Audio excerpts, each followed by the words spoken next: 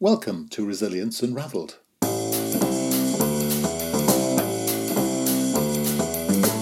Hi everybody and welcome to Resilience Unravelled, a podcast that examines all aspects of personal and organisational resilience. A huge all-encompassing subject that covers the ability to thrive in life by harnessing your cognitive, emotional, physiological and contextual abilities.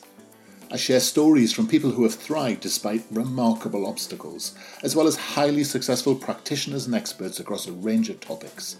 And this podcast introduces their amazing stories and expertise, as well as my own reflections, perspectives, strategies and tips, which come from my own synthesis of themes and trends from wider learning. You can go to qedod.com/extras to access offers, tools and resources, including free articles and ebooks. For those of you that would be interested in supporting our work and contributing more proactively, you can find our new Patreon page at patreon.com. Then search for Resilience Space Unravelled. So, let's get started. Enjoy the show.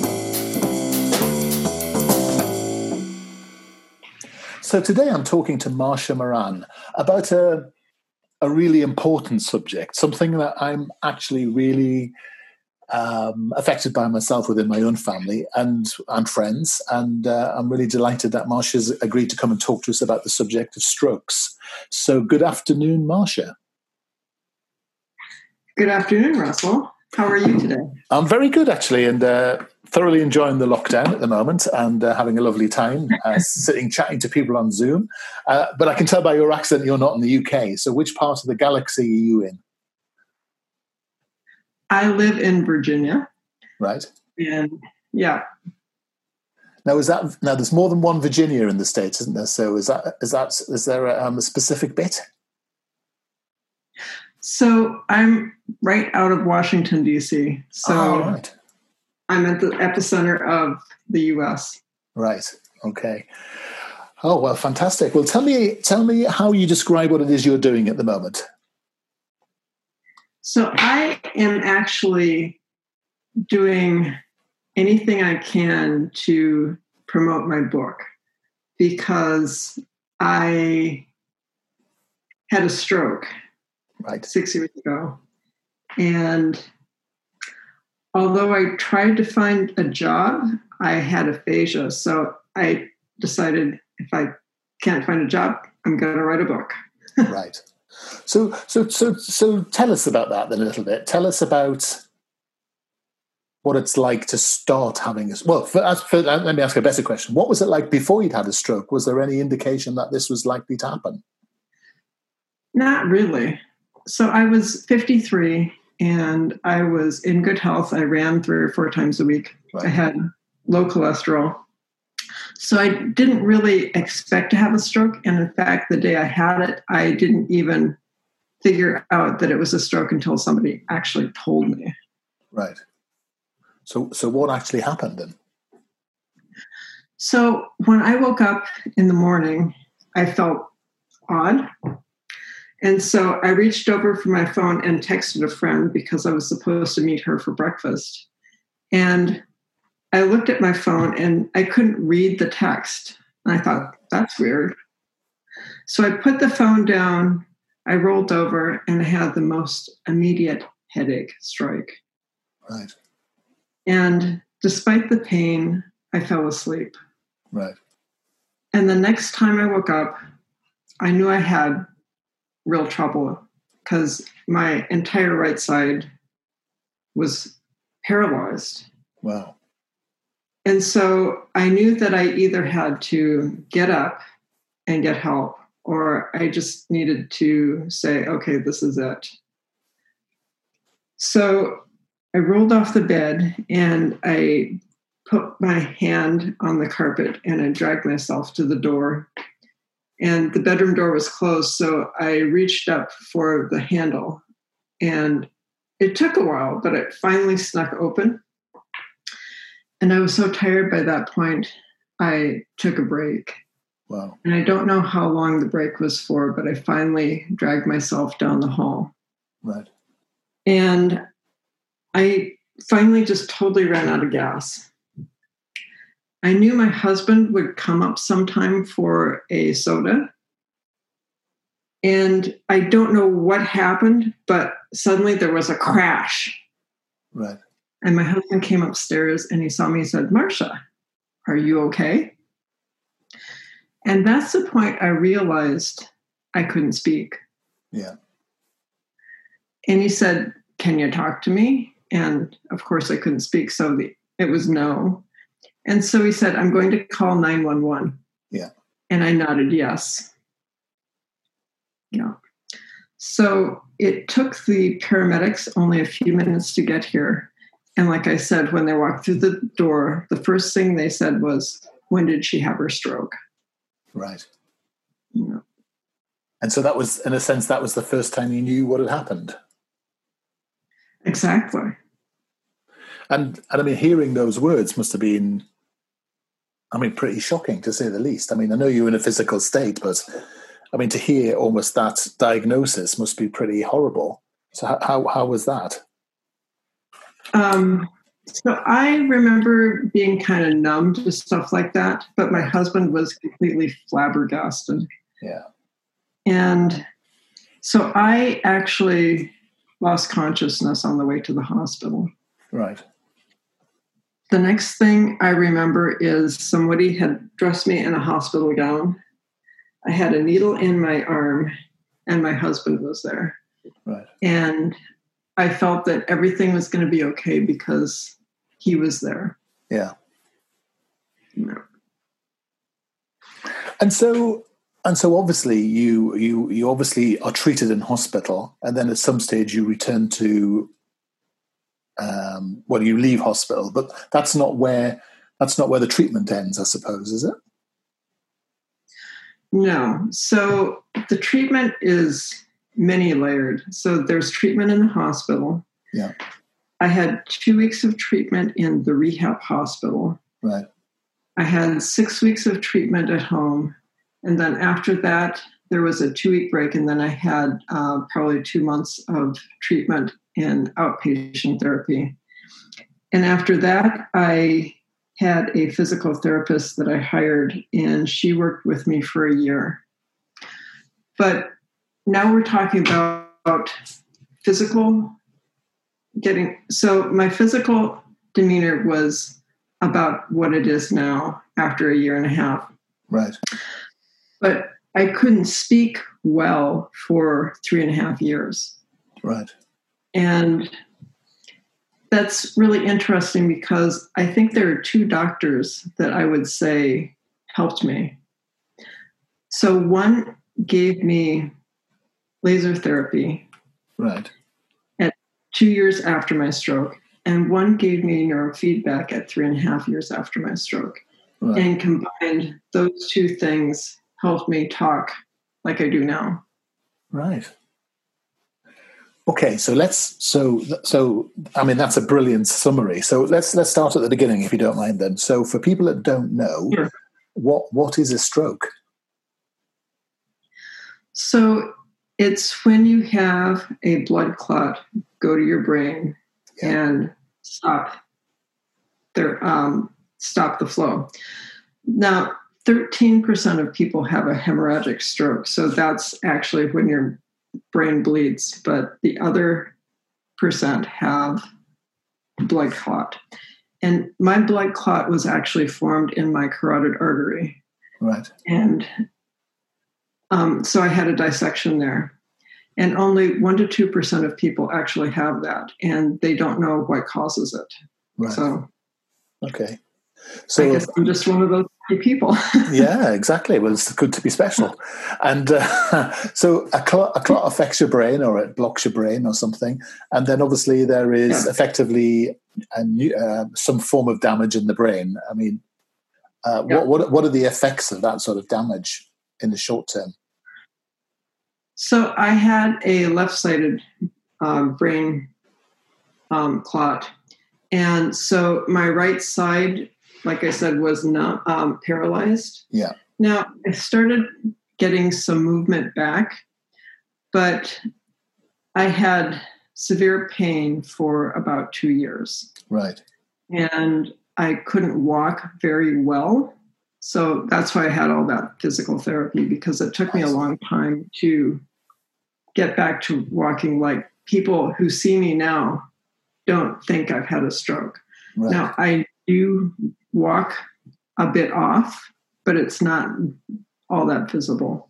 So that's very encouraging. The fact is that you can, with a huge amount of effort, get back to almost a pre-stroke phase. But isn't the secret to treating a stroke is to get treated or to get into hospital as soon as possible? Isn't that one of the secrets to this? Yes, it is. So the longer you wait, the more damage you'll have. So you lose 1.9 million neurons for every minute that you're out of the hospital. Right. So get into the hospital as soon as you think you're having a stroke. And what's your message to people at the moment who might be worried about going to hospital because of the situation, either because there's an outbreak or a virus or whatever else might be going on? Should they wait, or what would your advice be? No, they really need to get to the hospital, because if they stay at home, it will just continue to get worse. And at the hospital, they're trained to keep you as safe as possible. Yeah. And to begin to treat as well, I suppose, immediately. Absolutely. Yeah. And if you're living with someone and you think they have had a stroke, what are the sort of signs you should look out for? So you actually look at their face. Yeah. So is one side drooping? You look at their arms and legs. So if one arm or leg doesn't move up like the other one does, you probably think they're having a stroke. Speech is also another factor. If you're experiencing a slurred speech, you're likely having a stroke. And T stands for time to call 911, or in your case, I think it's 999. It is, yeah. Then God help us all how long that takes to work, but that's a different story. And so basically you're attempting to get to hospital as quickly as possible because there are drugs which are administered straight away, I'm guessing, to get rid of the block. Well, for some people, that's not really feasible. So if you're having a hemorrhagic stroke, they're probably not going to administer it. And I didn't have it because there's a time limit for when you get it, and I was well past the time limit. So the fact that you went to sleep was actually a negative thing in a way. Was that the case? Well, I think I probably had it while I was sleeping in the first place. Right. And then I went to sleep on top of it, so they had no idea of when I had it. Right. Okay. That's fantastic. And for most people who have strokes, what is the prognosis? Is the outcome okay? I mean, what's the evidence in terms of treatment outcomes? So 10% of people actually are 100% recoverable. Right. 25% are mildly impaired, and that would be like me. Yes. 40% have, I'd say, severe to moderate impairment. So they're more impaired than I am. Right. And 10% have to live in nursing homes. Wow. So it's a wide range. Yes. But the prognosis is actually, if you get to hospital quickly, you really want to be in that upper 50% in a way, don't you? 50, 60%. So that's actually quite encouraging. So you decided to write a book, and it's called Stroke Forward. What was the motivation for doing this? So my husband and I knew nothing about advocacy when I went into the hospital. Yeah. And when I came out, there wasn't anything available. And so I thought that I'd write a book, because if you're in a hospital and you don't know anything about stroke, that is the last time you want to learn about stroke, right? Yeah, it's a bit late, isn't it? It's like pregnancy, isn't it? Exactly. So here's a book that tells you the basics of what you need to know about advocacy. the thing I like about my book is that it tells you what it's like to go from my story, from me, but it also goes from telling the story from my husband's perspective. He was the caretaker, my family's perspective, friends' perspectives, and a couple of doctors. And I think it's really key because everyone views stroke differently. Right. Okay. And so what sort of things are in the book? What sort of things do you cover?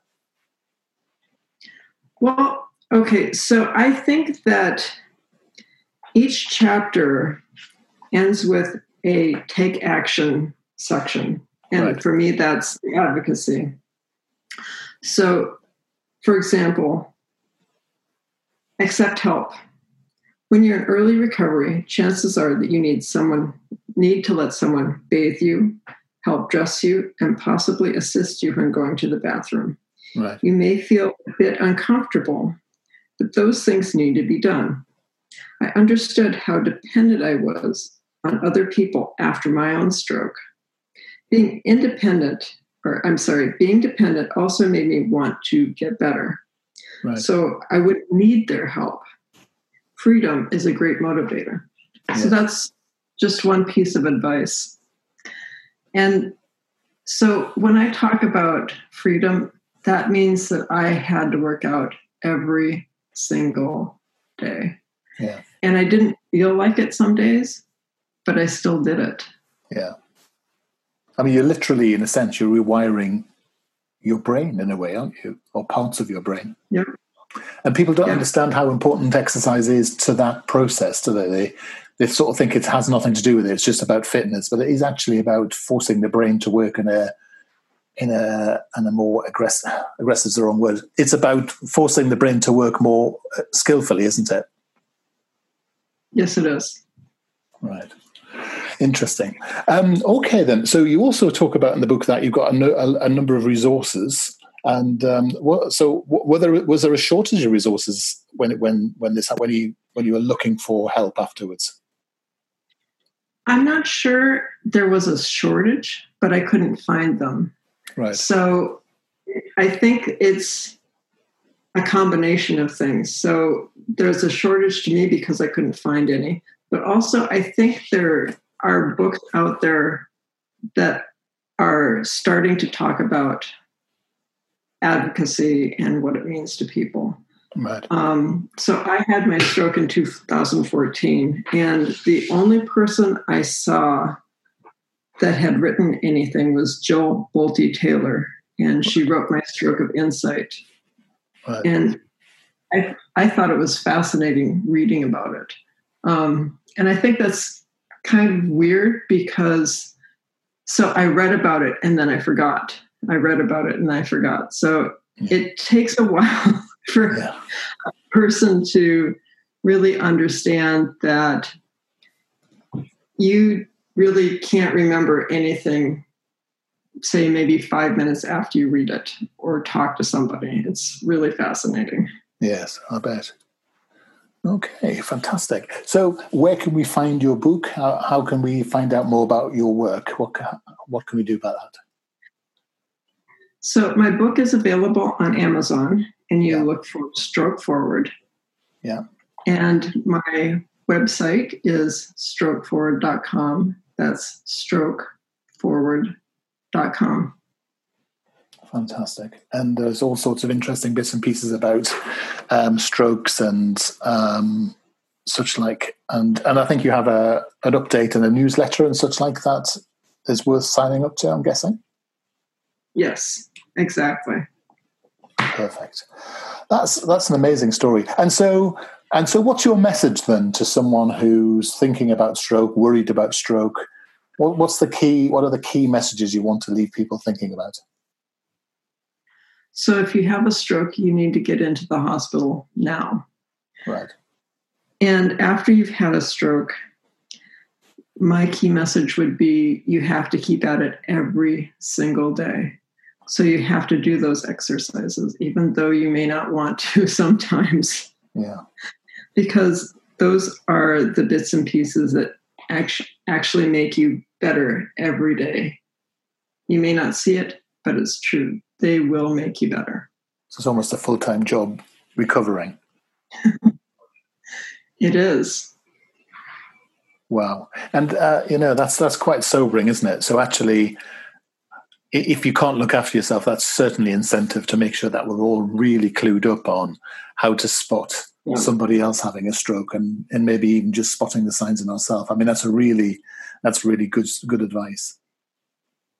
Well, the thing that made me the most curious is that we have strokes from neonatal to 80s or 90s. There is no time in your life where you say, oh, I'm too young to have a stroke. I didn't think that, but it's true. Right. It's a sort of the hidden assassin in a way, isn't it? And it's I don't want to make people anxious about it, obviously, but it is something that we should bear in mind. And it is something in terms of our own self-care we should be thinking about. So I know you were you were in a state of good fitness at the time, but for a lot of people who have strokes, I'm guessing they have a lifestyle that might make them more susceptible to strokes. Yeah, I think so. So you need to be sure that you're not smoking, not drinking much, be in good health. So that means you have to look at what you're eating. If you have diabetes, you have to be aware that you are in a risk factor for stroke. Yeah. It's just the way it is. Yeah. But there are some things that you can do that will make you better. So if you exercise, you will decrease your chance of stroke. It seems a massive reward for a very simple thing to do, isn't it? Everything's mental health through to disease prevention, through to just general feelings of well-being seem to be driven by exercise and eating well. So it is, I think, something that we need to factor into our normal lives. Marcia, thank you so much for spending time with us. Absolutely fascinating. And I think that's a cautionary tale and something that's very useful. Again, you can get hold of Marcia Maran's story at strokeforward.com, and her book is at amazon.com and amazon.co.uk as well. And I recognise the read, and I shall certainly be boning up on my how to spot a stroke, because I think it's one of the things I worry about. So thank you so much for spending time with us today. Hi, everybody. I hope you found that episode useful and interesting. Feedback is always welcomed, and if you are in the mood to subscribe to us or even leave a comment on iTunes or Stitcher, that would be amazing. If you want to suggest ideas or even people you would like me to interview, then reach out to us at qedod.com/contact. As I said earlier, you can go to qedod.com/podcasts for show notes or follow the links. And you can go to qedod.com/extras to access offers, tools and resources, including free articles and ebooks. For those of you that would be interested in supporting our work and contributing more proactively, you can find our new Patreon page at patreon.com. Then search for Resilience Unravelled. I look forward to being in your ear next time around. Take care.